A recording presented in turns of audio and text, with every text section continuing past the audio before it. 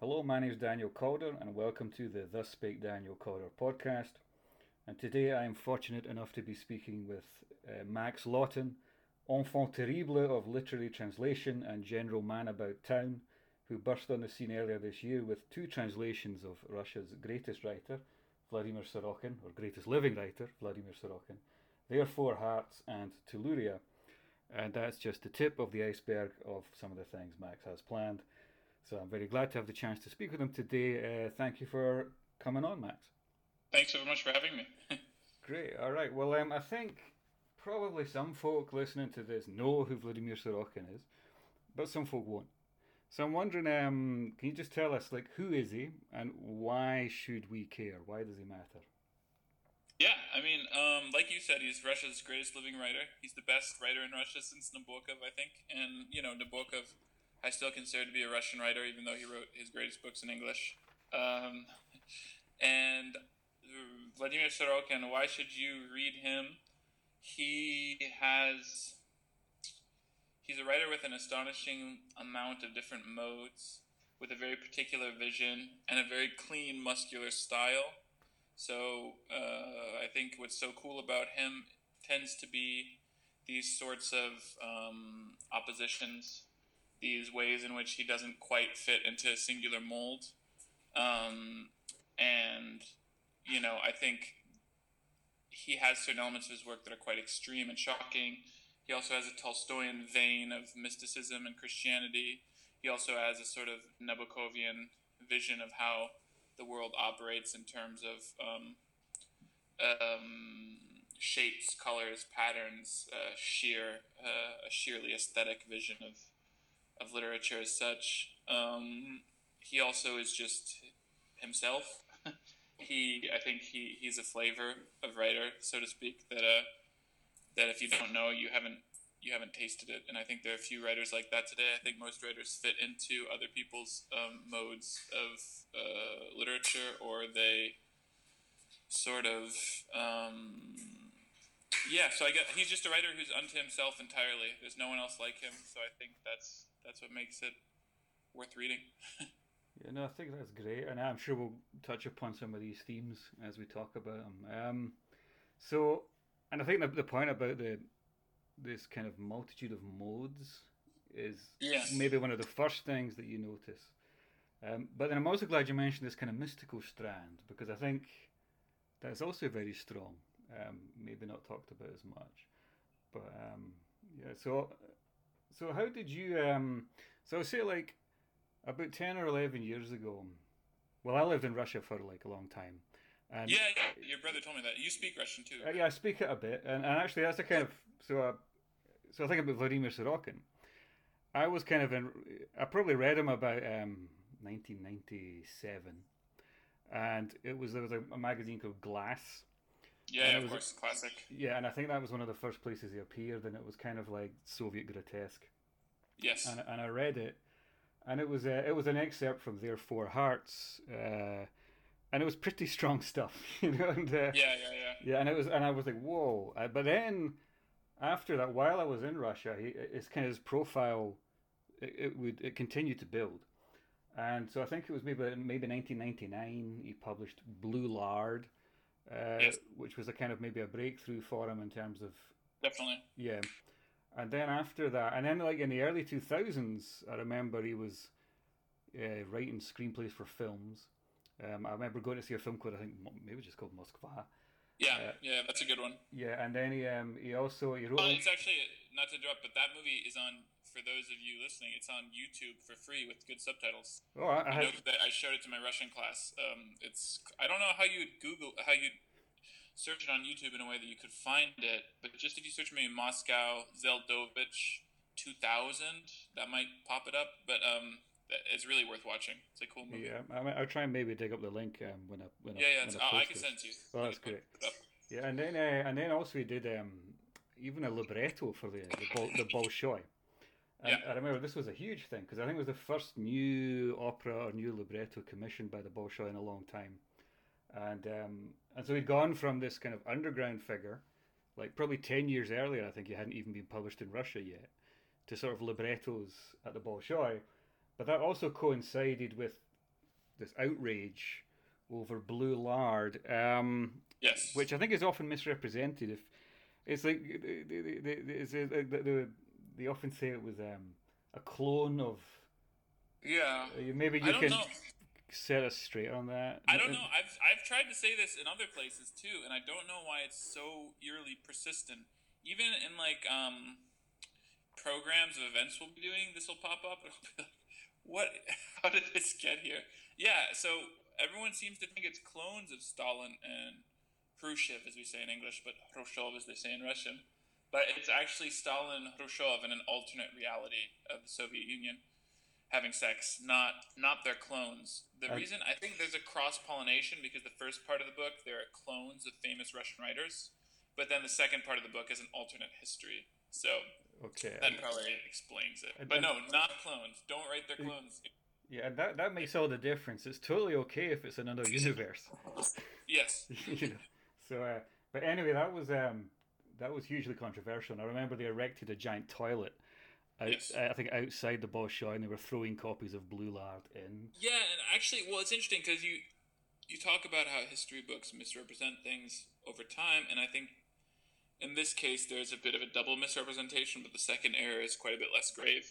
Actually, they were just pissed that the Bolshoi was putting on an opera with a libretto written by Sorokin, so they were throwing copies of all of his books into the toilet, and this was in 2003, so it was actually quite a bit after Blue Lard had been published. But I think the thing that most attracted their ire was the Stalin Khrushchev sex scene. Although I'm not sure, that's just how things come down to us, according to the oral history that's not written down of current events, of almost current events, of soon to be 20 years ago events. Hard to say. Yeah, it's funny because I was in Russia at the time, but I never saw the giant toilet. But I remember thinking maybe I should walk down, But I think they'd already taken the toilet away by the time. But I think it was also at the time Putin was starting to emerge, because when he first came in, it was like, oh, who's Putin? And then there was this strange youth movement called Moving Together. And it was around that time, and it was that sort of oh, we're going to kind of bring back values and stuff like this. And I think Sorokin sort of was pulled into that, the sort of the beginnings of this sort of movement in Russia. But the controversy was it's good for selling books sometimes. I think Blue Lard partially pulled Vladimir out of the underground, as he always says, but I think that notoriety also helped. But I think then there's a complicated sort of three-stage thing that happens in Vladimir's career, where up until Blue Lard, he's really writing for the underground. He wrote those screenplays that were produced in the early 2000s, in the 90s mostly. He couldn't write novels for the time being. He has a famous 7-year pause after The Four Hearts. And then he gets very notorious after Blue Lard and the Bolshoi debacle, writes Ice Trilogy, which I think has a somewhat muted response, even though I like it quite a bit. But I think in Russia in particular it had a muted response. Then he writes The Blizzard, which is Tolstoyan, Chekhovian, whatever you want to call it. It's playing with the classics. And I think... No, before that's Day of the Oprichnik. Day of the Oprichnik, Sugar Kremlin, then Blizzard. So after Ice Trilogy, he sort of definitely enters a different mode where he's not afraid of being more literary in a direct way, I think. And it's at that point, really, from 2006 or 7 to now, it's been a gradually mounting wave of critical acclaim and acceptance. I would say even in 2005, philologists, as they say in Russian, would have nary a one would have accepted him into the Russian canon. But as time's gone on, they've accepted him more and more, to the point that today it would be just no one would say that he should not be a part of the canon. He's the only living writer who has a definite spot, I think. Yeah. It's interesting you mentioned that the Ice Trilogy had a more muted response, because that was the one I became fascinated by that trilogy. And I remember I used to go into Dom Knigi on Yeah. on the Arbat and look at it. And in fact, it's one of the few, I'm quite, when it came to reading in Russian, I thought, there's people who speak it a lot better than me. So if I'm going to read Platonov, I'd rather Robert Chandler, translate it, and then I'll read his version than try myself. But I remember I really wanted to read the Ice Trilogy, and I read Put Bro, and it was fascinating. It was extremely difficult because it was full of terminology about the taiga and berries and different types of bushes and meteors. And I remember, but it was a fascinating experience. But even as I was reading it, I could tell like this is kind of it's like a Silver Age novel. It's like it's written in this style. It's like this exhumation of a literary style that doesn't Yes. you don't see very much, and it was very striking to me. And I think that's one of Sorokin's like. I mean, you said he writes in a lot of modes. I think that ability to sort of like mimic, or not even mimic, it's like he writes a new novel in a style that no longer exists. I think it is quite extraordinary. Yeah, I'm actually excited to try to do my own version of Ice Trilogy sometime. Jamie Gambrell did a very good job, but I think Jamie had an easy elegance to her writing, which I think I try to lean into the extremity of different modes. So I would like to, really try to make Put Bro's Way, I think is translated as, into, sound like an early translation of Bulgakov or something from the 50s. And then to kind of lean into the Elroy rhythm of the latter two books. Yeah, that would be great. So I'm curious, how did you? So earlier, so you mentioned Jamie Gambrell in the Ice Trilogy, and those books. There seemed to be a wave about 10 years ago. Like there was a bunch of translations, and I had read that first volume of the Ice Trilogy from despair that it would ever be translated into English. So I thought, all right, I better just read it in Russian. Yeah. And then suddenly I was like, oh, they're doing the whole trilogy in Russian. They did Daily Oprichnik, they did the Blizzard, and then it just stopped. And I think even the Blizzard turned up as a Penguin 20th Century or Modern Classic or something in the UK. And I thought that's kind of wild that this guy is being published under the brand of a Modern Classic, and yet it's just dried up. So I'm sort of curious, like, how did you get in touch with? How did your kind of relationship with Sorokin begin? What drew you to Sorokin? I think Vladimir said at the UCLA event that we did recently that it was the Angels who did it. Right. I think there's something to that. I mean, I'd always wanted to read him. He was sort of the object of endless fascination for me learning Russian in college. Like you say, there were a lot of things that didn't seem necessary to read in the original, or that were, just not that interesting. Like it would be weird. No one's gonna learn Russian to read Pelyevin. Yeah. And so I just had read about him enough, and I read enough of him in French to know that this was a major writer. And so throughout college, I would sort of peck my way through his work to the best of my abilities. Read everything I could in French, which is a good number of books, actually. Then I eventually got his email right out of college from a family friend. My mom made a movie with a Russian filmmaker whose friend is the owner of, the terrace club in the Hermitage. Yes, yeah. The 3205 or whatever, 3205. He owns it, so he had Vladimir's email, and I wrote him, sent him a 100-page chunk of Blue Lard, which was, I think, it was what you would expect from a young guy, but I think there were some good instincts at play in it. And as a result of that, he read it, sent it to his friends who read it, and then said he wanted to work with me. And then eventually, over the next, from then to now, has been 6 years about. I just, a very famous Russian writer wanted to work with me. So I just had to work my ass off, basically, to get my Russian into, as close to perfect as I could, which it's not perfect. No one's Russian is perfect. Not even Russian's Russian is perfect. But, make it really good, to read a lot, to practice all the time. I listened to audiobooks sometimes for like 2 hours a day as I was reading along. And then I also realized that Blue Lard was a hard one to start with. Sort of like translating Ulysses before you translate Dubliners or Portrait.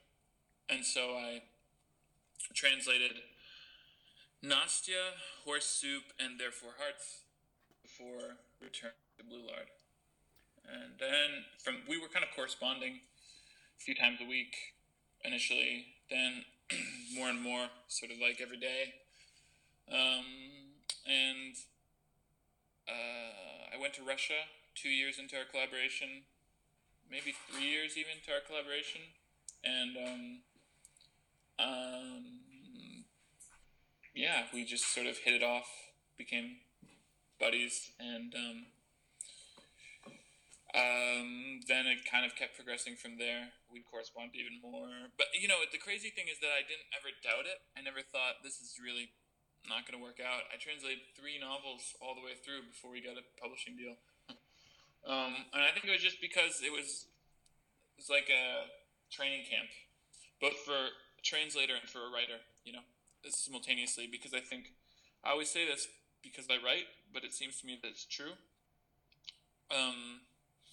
Translating is writing, there's no difference. The only difference is when you're translating, you don't have to deal with ontological questions. You don't have to deal with structural questions of the text. Why this and not that? Why this and not that? You just know the big questions, so you just have to deal with all the small questions of style and tone, and et cetera, et cetera. So for me, it's just been an incredible experience in training, and just it's like riding on a treadmill. It's been like going to writing boot camp, and that sort of continues, with every additional project I do. I feel like it strengthens me, and I kind of feel my writing get more muscular, and I feel my ability to write becomes an instrument that you sort of can control fully. And then so finally, 4 years into that whole thing, I got in touch with Edwin Frank, the NYRB editor, who I'd never emailed before that. I don't know why. I guess I thought they'd had a problem with NYRB, which they hadn't, like some sort of falling out, which was just totally wrong. I don't know where I'd gleaned such an impression. Then I got in touch with Will Evans of Deep Vellum, soon acquired Dalkey, and it was sort of off to the races. I managed to convince them to do 8 books, which has now become, I think, even more like 12. Right. Which is everything, because it's successful. The vision I always had for it is kind of coming to fruition, because he's just a good writer. I don't think everyone, if people give me credit, and I think I deserve credit for having faith and for putting in the work. But the books were always there, and the books are great. So yeah, it's great, and I'm curious. And so in the process, how involved is Sorokin in these? So is he like reviewing your stuff and going, "Yeah, I like that"? Because I've had a couple of books translated, and I've only ever met one. I met the Polish translator once, but usually it disappears, and then like it comes back. It could be great, could be bad. I have no idea. I'm sure they're great. I trust all those like translators. So I'm just curious about that. So is it quite a kind of collaborative effort that you're like translating things, sending it, he's reading it, giving comments? yeah, exactly. I think like he picks his battles. He doesn't read everything. He reads a lot, but I think he tends to be more involved with newer texts. With older texts, he's maybe a little bit less concerned, it seems to me. But not with the norm. With the norm, he like actually specifically requested one of his friends to go over it with a fine-toothed comb. But only one section, the famous Dear Martin Alexeyevich section, which of course is a great favorite. So he sort of will pick his battles. He likes looking at the swear words a lot. Right. And like that makes sense, and he likes asking me questions about that. Sometimes he'll sort of a few times he's mentioned Frank Booth lines from Frank Booth in Blue Velvet and said, "Can we make it that?" And I sort of go, maybe. Right. And then he can be. I think the thing he's always very helpful with everything. The two things I think he can sometimes have a very direct impact on the text are with gibberish. Sometimes I'll offer a neologism and he'll offer a better one, and he'll just give it to me in English, but it's a neologism, so it's just gibberish. But it's Russian gibberish has to be different than English gibberish. And then with the object world of Russian or Soviet life, that can be just totally over my head. I've spent time in Russia, but it's like, especially the Soviet stuff, especially, to be honest. Like, I can't really think of any examples right now, but there's some times where certain terms have just gone out the window for household objects or official rituals or whatever. So that's very helpful, and especially, it's amazing how fast Russian has changed as compared to English. I think the language of the 70s and 80s on display in Vladimir's early work is just gone. No one talks like that anymore. Yeah, I was thinking.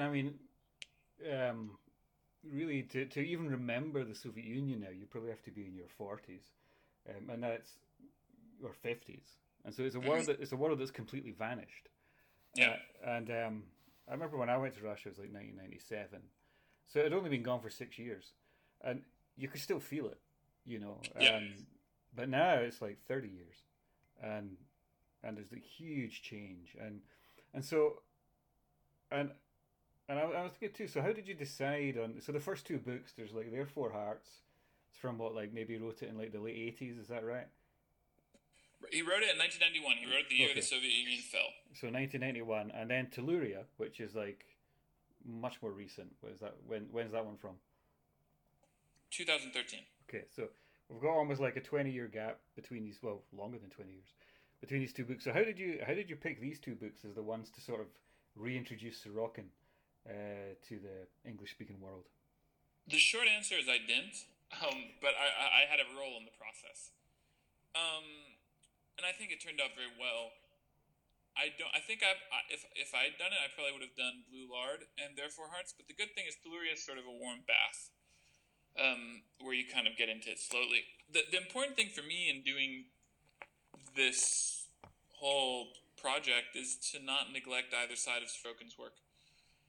He's got the really extreme early stuff, and then he's got the much later, warmer, Baroque, mystical idiom he slips into. So I think to neglect either one of those would be to sort of dispense with what makes him a great writer. So I think it's great because Their Four Hearts is a very, very, very extreme book, and Telluria is a, relatively speaking, totally unextreme book. So as a function of that, I guess, it's a very nice combination because it's the two poles of his work are present in extremely legible fashion. And I think actually it's probably better that it wasn't Blue Lard because that's a book that's going to get a lot of people excited.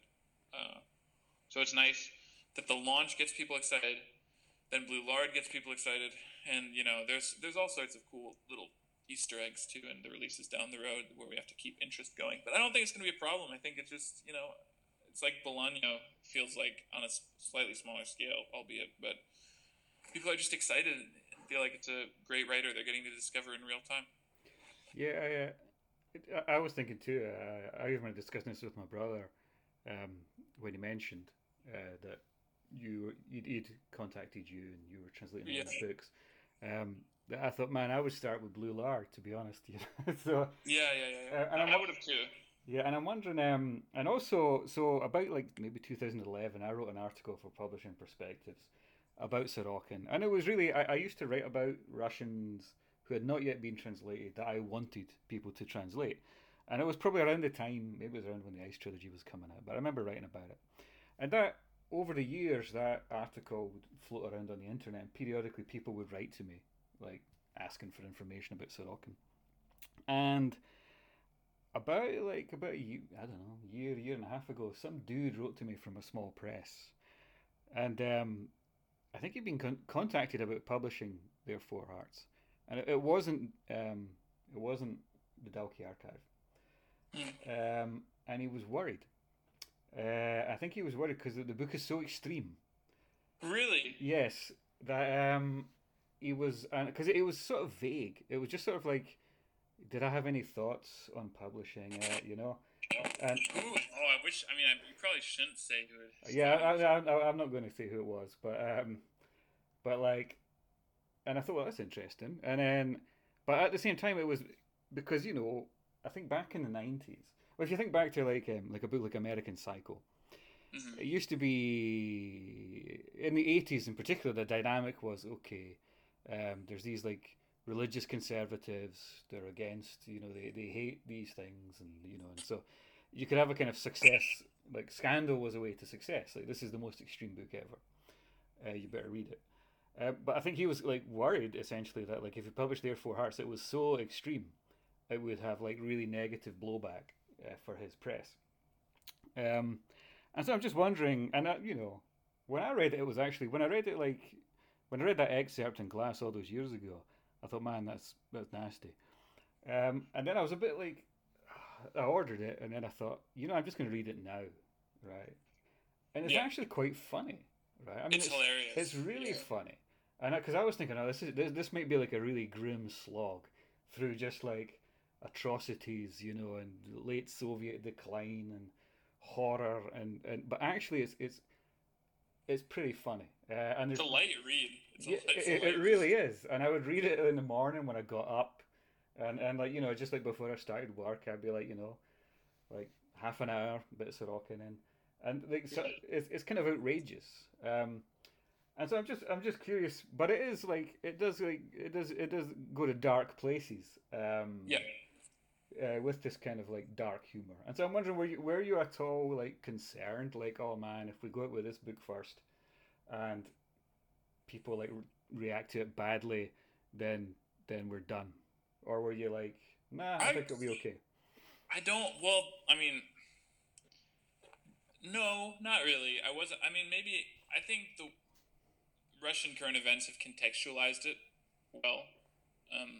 Unfortunately, because it's horrible that all this is happening, but I think people read it more the way that it's meant to be read, given what's happening now, and not just as like Vladimir's sick fantasies. It was sort of like, wow, actually, I think, I've said this before, but it bears repeating that I really think it's about a sort of Deleuze and Guattari idea of this sort of, in Anti-Oedipus, they read about the libido of capitalism, basically. I think Vladimir is writing about the libido of totalitarianism. Mm-hmm. And I think it's a libido that still exists in Russia today, and it's still equally relevant. And I think sometimes people miss that. Like some Irish critic was interviewed me about something, about the work, and he was sort of obsessed with the idea that it was a novel of the 90s. And I was like, I don't see that at all. It doesn't have anything to do with the 90s. Maybe some small hallmarks that you could sort of genealogically draw on, but to me it just seems like a sort of timeless book about Russian life, like The Foundation Pit. So was I worried? Not really. I was more worried about the little things every translator worries about, the different ways you could render a weird bit of slang. Missing a certain contextual shade. And the other thing to say is that there aren't really any safe books that Vladimir has. Yeah. Let's see. The short stories that are coming out next year, the very graphic necrophilia story. There's a lot of bad stuff. Then Blue Lord has the quite brutal scene between Hitler and Stalin's daughter at the end of the narrative. Then the norm, I guess, is relatively okay. There's the incest in Marina's 30th Love. So there aren't really any safe books. And that's because, as Vladimir always says, I grew up in a country that is soaked in violence in the kindergartens, on the streets, in the high schools, in military training, in colleges, etc., etc., etc. So I don't think that I was ever really worried.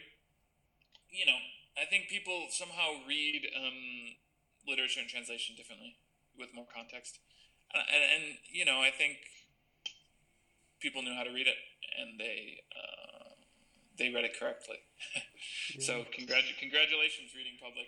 You read Their Four Hearts correctly, and you understood it. And again, I think it is also a book about what's happening in Ukraine now. It's actually a very, very, very potent metaphor for the whole thing. What I would say is you could compare it to Hard to Be a God. It sort of has a similar valence. The film more than the book. I think the idea of timelessness is an interesting one, because I kind of started reading it, And I think if you read like the Ice, for example, Yeah, to almost immediately there are references that you know you're in 1990s Moscow, and there's even like yeah, gangsters and gangster slang and yeah, yeah. references. But therefore Hearts, it's not immediately clear that you're in the Soviet Union, I and still don't exactly know when it's meant to take place. yeah, and there's maybe scenes when they're in some central committee building and they describe Soviet, um, but like yeah, and then but even then it's sort of fairly. I mean, I guess it was like late Soviet. It was all collapsing, so maybe like the it all rotted away, and all that was left was this edifice. But I agree. It's not like you don't need to like know vast amounts about the Soviet Union to read it. In fact, you don't really need to know very much at all. No, and I think sometimes people spoil their own readings when they sort of. I don't know. Some people have read it. That's sort of been the more negative reception when it's been like, oh, this is quite befuddling. It's a novel of its time. And I think that's like, no, it is befuddlement is the point. It's not befuddling. It's about shapes that you don't understand but you can still see. Yeah, it's and I also got to say I love the Liquid Mother. I was just Yeah, like, and that was like, and what really impressed me there was the dialogue actually of the mother and the son. It was this kind of savok, this kind of like stream of platitudes, and yeah, I heard that so many times. Nice people, but it really captured the way people talk, and then of course these like terrible things happen, but I mean that stuff I thought was great. So that's a bit anyway. Telluria though. Um, so did you translate their Four Hearts and Telluria back to back, or was it like you came to Telluria later? Because to me, if you read their Four Hearts, it's kind of like one thing, yeah. whereas Telluria is this like real polyphony of like multiple styles. And when I was reading it, like I just sat in and I read their Four Hearts, Mm-hmm. but with like Telluria, I almost read it more like poetry because Mm-hmm. like I would stop after each section. I might read some of them twice.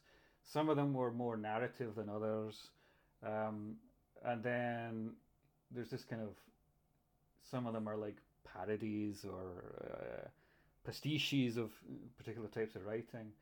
So it seems to me like it'd be quite a challenging book to translate. So did you do that kind of close to their Four Hearts, or had you translated quite a bit of stuff by the time you came to that? I think it did. That was yeah, no, that was much later because I did their Four Hearts. I did so basically I started working with Vladimir in 2016, fall of 2016, 6 years ago. Then I had moved on to Horse Soup and Nastia, which I first went out to New Directions, suggesting they should just put them out in a little book together, which still is not that bad of an idea. But, now they're coming out in a big short story anthology, which is also great. And then after that, let me think. Then I did Blue Lard the following year. So that would have been, I'm getting all my years mixed up. So spring of 2017 was when I did Horse Soup and Nastia. Fall of 2018 was when I did Their Four Hearts. That's right. Then 2019, from January to September is when I did the following 2/3 of Blue Lard, and then the following, really the year after that was when I was doing Telluria. Okay. Maybe a bit less than a year, but about a year. So how? So like I said, to me it looks like it's this like polyphony, this multitude of styles. Yes.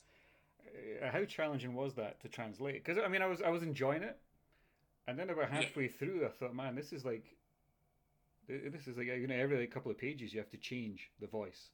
Yeah. So I'm just curious about how did you go about tackling that? Well, I sort of felt like I had freedom. I felt like I had freedom because I was working with Vladimir. He could, sort of co-sign my choices. And I also, it's not a world that exists. Mm-hmm. So these are all idioms that he's made up fully. They don't really call forth anything in the imagination. Some of them do, but some of them are really just a product of authorial delirium.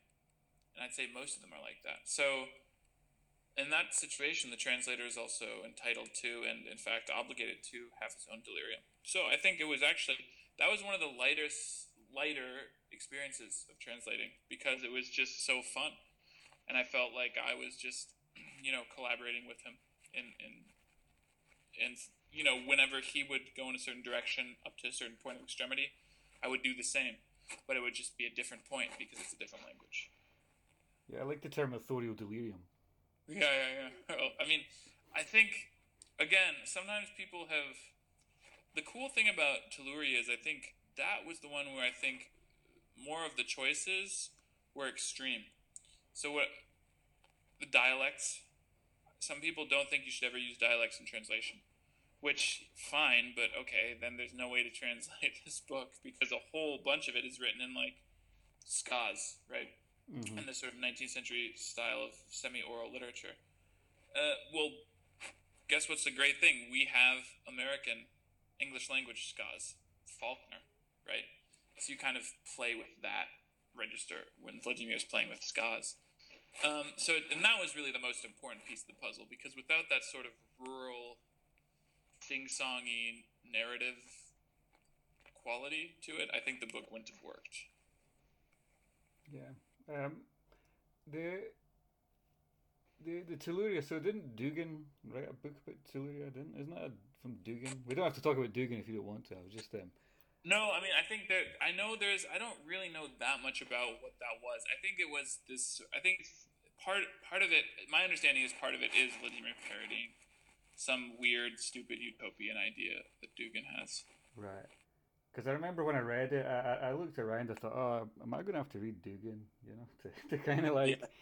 Yeah. And then I thought, I just can't be bothered. I spoke to a friend of mine who's read Dugan, and he goes, oh, just don't. Nah, don't bother. And I mean, obviously, he's, there's context in which you probably should read Dugan. But I thought Vladimir hasn't read Dugan. All right. He would agree with this. If he's making fun of it, he's making fun of it as an image. That's the other reason this book wasn't actually as hard to translate as you might think, is everything operates on a very surface level, right? And Vladimir constantly would tell me not to delve into symbolism in my translation. What he meant by that was, if something was sort of incomprehensible on the surface, to render the incomprehensibleness in a parallel mode, not to sort of decipher it for the reader in a symbolistic way. And what this meant is it was just intensely liberating, right? I was just playing with funny shapes, mysterious shapes, confusing shapes, and I could do that in the same way that Vladimir does, because Vladimir is often not thinking about things. I don't want to say. I think he's sometimes, and especially in Telluria, I think it's like cartoons. I think this book is Looney Tunes, but it's like geopolitical Looney Tunes. Do you have a favorite section?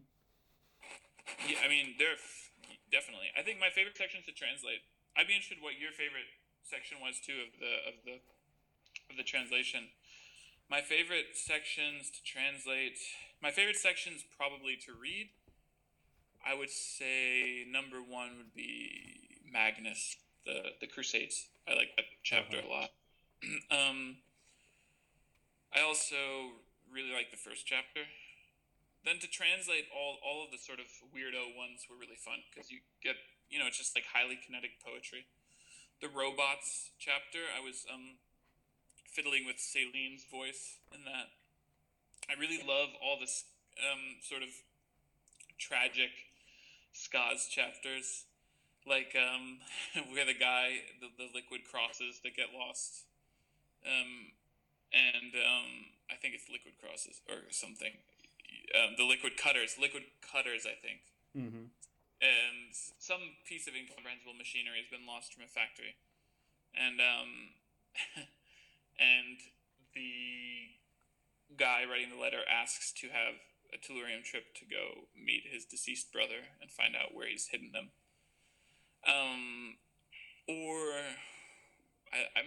I really liked all the chapters like that. The cleaning lady at the hotel at the Love Hotel who listens to her guests have sex. Uh-huh. the robot chapter, like I said, I like the chapter that's written from the perspective of, I think, a Smarty Pants.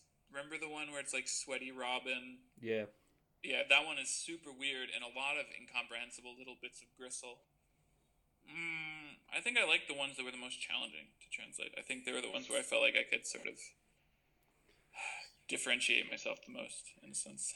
Yeah, so I should say, just for people who haven't read it, which is probably most people listening to this, I mean, so Telluria is like 50 chapters, I think, of a kind of future world that's sort of like fallen apart. So Russia's fallen apart, but Europe's also become very fragmented. And there's all of these like miniature states and statelets, but still some quite advanced technology. And a lot of the, and there's this kind of tellurium, which is a material that if you have it hammered into the top of your skull, it can give you kind of wonderful visions and experiences, or it can kill you. Is that a fair summary? Yeah, definitely. Yeah. I think actually, now that you mention it, maybe my favorite chapter, not from a translation perspective, but from a content one, I love the one about the guy who spent 10 years with Jesus by way of tellurium nails. That's yes, a fun one. That was a great one. I also like the one with the dogs. It's like a chapter 22. It's like a play with these like sort of two highly articulate dogs arguing with each other, while like eating flesh, and also the chapter towards the end where they go to this kind of Stalin world. Yeah, that's a good one. Yeah, it's a great one. There's a lot. That's actually a direct parody of Tao, the movie. Really? Yeah. Because, Vladimir wrote the screenplay, then Ilya ditched it, and decided to make this weird Stalinist Disneyland. So that's what that's about, actually. So, as you were translating these two books that were kind of written over like 23, 24 years apart, what did you see as connecting them, or how had Sorokin grown? What did they share in common? It's kind of interesting that these two books from these two kind of ends of his career appear simultaneously in English. Like Russians would have not have this experience. They would have, But I think here we have this very different experience. Okay, here's two facets. So I'm curious. Like, did you see anything uniting them across the years? Vladimir said something really cool at one of the events we did. He said that his experiences after Raman, he began to parody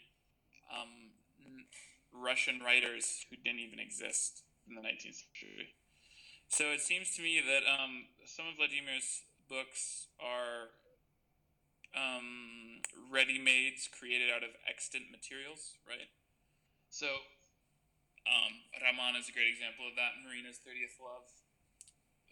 But their Four Hearts and Telluria both seem to me like they're ready-mades in the Duchampian sense of non-extant materials.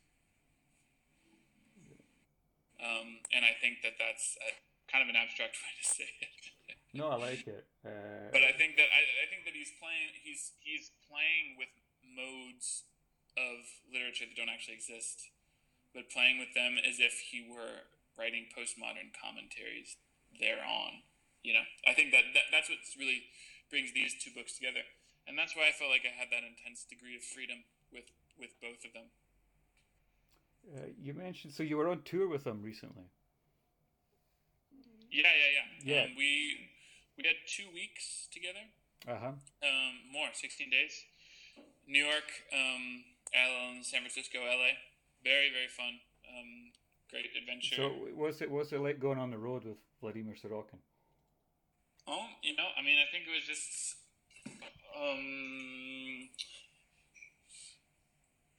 it's hard to say without delving into cliches or banalities. We're great buddies at this point, which I'm very grateful for. And it's just sort of to see his mind digest America was very fun. Right. Are there any? So that's an interesting thought. Is his mind digest America? Were there any? So outside of these events, were there any things that he really wanted to do? Like, did he want to go to a giant Walmart, Or he wanted to go to MoMA. He wasn't actually interested in like American kitsch stuff. Okay. And I had to sort of push him to do some of it. Like I got us Pop-Tarts, Right. which he then I think loved. Right. And what about in the actual? I watched one of the videos and I noticed that people were often treating him almost like they were asking him a lot about the war in Ukraine, for example. Yeah. Like, he hates that. right. And I thought like it's because maybe. So I have this theory that Russian writers who become popular in the West, they have certain roles they're expected to play. One is the dissident, one is the prophet, and I felt like people were like even asking him how is the war in Ukraine going to end and stuff like that. And I thought, well, it seemed kind of a rather difficult question to answer. Yeah, I mean, people do that a lot with him. I mean, I think that's one of the funny things, you know. In a certain sense, going on tour with someone like that is seeing behind the Wizard of Oz. But then it's not that there's just a little man behind it, but that there's another Wizard of Oz who's just a lot different. And one of the things you find out about him is that he absolutely hates questions like that because it just one, it sort of boils his work down to a sort of weird kind of intentional prophesizing. Two, he doesn't know. You know, he's writing art. He's not writing social commentary. And you know, he hates the war in Ukraine. He hopes Putin falls, but he doesn't know what's going to happen. And it was very funny to actually to sort of bear witness to those constant questions. Was he like patient with them, or did he lose patience? No, he was patient. To a certain extent, he does get tired of questions, I think. All right. I remember. So I was going to just ask a little bit about some of your other projects then. So yeah.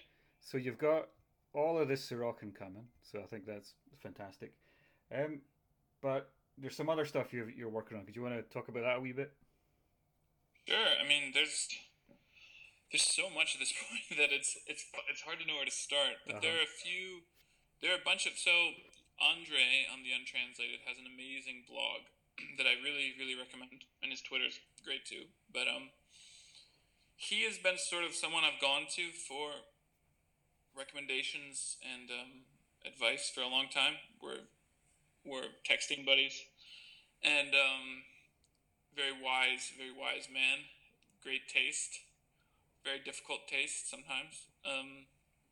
But so as a result of his sort of list of favorites, I've translated big chunks of 3 books in particular. Schattenfrau, a German book with my co-translator Matthias Friedrich, who's a great translator of Scandinavian literature himself into German. You need a German native speaker for this for sure, because it's sort of like it makes Telluria look so easy. Right. It's so hard, but it's great. Then I'm working on this Antonio Moresco, great Italian writer, translated a big chunk of the first book in this trilogy, Games of Eternity. And the Italian writer and translator Francesco Pacifico is editing that, which is super cool. And then beyond that, so those are sort of these pie in the sky projects because they're very expensive. Mm-hmm. So you just sort of send to publishers and hope that someone will have, you know, high 5 figures to spend on the translation alone. Then there's some sort of smaller projects which I'm excited about as well. I'm working with Jonathan Littell, who's this isn't a smaller project. This is a huge project, but just the books are small. Right. I translated his book, The Damp and the Dry, which is a little book about a Belgian Nazi, De Grede, which is coming out from OR Books next year. I'm going to be translating his other novel, his second novel, An Old Story, which is going to be just a dream come true, because for me, The Kindly Ones is one of the best books ever. So that's for sure. I'm trying to think which ones I can actually talk about. Let me pull up my list. I've got a huge list on my phone of just pretty much the head destruction list, the brain destruction list. The thing is, usually you can't you can talk about stuff that is that you have decided to do, but to the extent that other people are involved, you can't talk about it until it's sure. It's funny how that works. Yeah, then I mean, I could talk about this actually. Céline, Ian Sinclair, who is a sort of a mentor to me, he wants to work with me on a complete translation of Guignol's Band, which is a great London novel, and to sort of render it to have Ian edit it, sort of, and put in some particularly British turns of phrase, or just make it Ian-y, or make it Céline-y, but as seen through Ian and my spectacles. That would just be such an awesome project. Okay, so this I can semi-talk about. This Turkish writer, Oğuz Atay, really great writer. My pal and collaborator Ralph Hubble, whose translation of Atay's stories, Waiting for Fear, is coming out from NYRB in 2023, I think.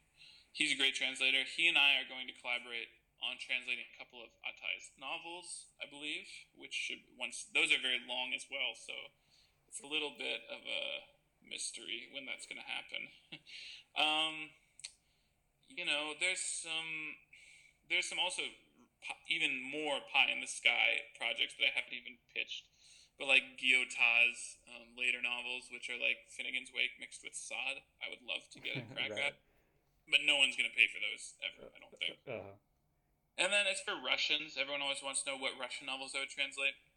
The two Alexei Tolstoy's. I would do The Silver Prince and Peter the First, or Peter the Great, I guess. But I think it should be translated as Peter the First, really. But I think it was mistranslated as Peter the Great. Those are two novels with super kitschy historical language, like the language I play with in Tellurия. So that would be, I think, a lot of fun. And I think there's some chance, though of course it's politically complicated, Limonov's early novels, someone wants to do them. We'll see what ends up happening with that. Limonov was a motherfucker of a guy, but his early books are really good, so we'll see. Yeah, sorry? So I think Limonov's an interesting. I was fascinated by Limonov, and I read a couple of his things. That was another book I read in Russian. I read The Book of Water, which I think he wrote when he was in prison. But he was like a kind of deeply unpleasant guy. Maybe like many authors in the past. But you're saying is someone actually interested in Limonov, or is that something you're interested in? No, someone is interested, which is interesting. Yeah, we'll see what happens with that. I mean, it's Me, Eddie, is the one that's really great that should be in print. But the good thing is he wasn't alive for the invasion. But the bad thing is that he is very tied up in this toxic nationalism issue. Even though his most famous book is about being an immigrant in New York and having sex with dudes. So Yeah. You managed to. Yeah. Have you read Diary of a Loser? Diary of a Loser, I have read. Yeah. Yeah, I really liked that one as well. I thought that was good. Yeah. So. That one's not going to get published, though, I could say, because the content is much more aligned with the later issues. Yeah. There are a few writers like that. I mean, Russian culture has now been kind of poisoned by this, not in like some, cancel culture, but in like, do I really want to be complicit with these figures who are doing these, it's such a cancer, this whole awful war. And it's eating up big chunks of the culture. Yeah. So it's really, really, really sucks. So I hope Putin dies soon and the war ends. Yeah. Well. And then I should probably say, the last thing I'll say is then I have my own stuff, which hopefully it's been doing the rounds. I think it's it's interesting. It's I think I've done something interesting with my big novel called Progress, and then I've got a bunch of short stories that I kind of want to put out in illustrated collections, similar to what Dalkey's doing for Sorokin. That's hopefully going to come in the next couple of years, and we'll see. But it's embarrassing that if you're not a published writer, I think it's like talking about masturbatory habits. You just kind of like say, yeah, I mean, that's there, but then leave it at that. All right, well, I think the scale of what you're working on is fascinating. You're only picking super interesting books. So that's the goal. Yeah, and I think it requires there's kind of it requires a degree of I mean sometimes I look at your Twitter and it's like, man, you don't pick the easy ones. I'll just say that you only interested in the most like very challenging and but very interesting books. So yeah, I'll be keeping an eye out not only for the Sorokin but for these other things you're doing. So thank you. Yeah, I mean, for me, it's just a question of holding my own interest. I don't know. I'm not good at doing stuff just for money or just for. I don't know. I really need to hold my own interest, and I started translating out of love, for Vladimir and Vladimir's work. Not in that sense, but like and I think that's the best way to do it, because if I don't know how to translate something I don't think is great, because then you have to get in the problem of this is not a good sentence. What do I do with this? mm-hmm. Do I make it bad? Do I make it good? Is that a good translation? So translating mediocrities for a paycheck seems to me like it'd be much more difficult than translating the difficult great books that I want to do. So. All right. Well, I think that's a good note to end on. Yeah, perfect. Thank you so much for having me, Danny. Yeah, no, thank you, Max. It's been a pleasure. Yeah, so good luck with everything, and cheers. I'll be keeping an eye out for what's next.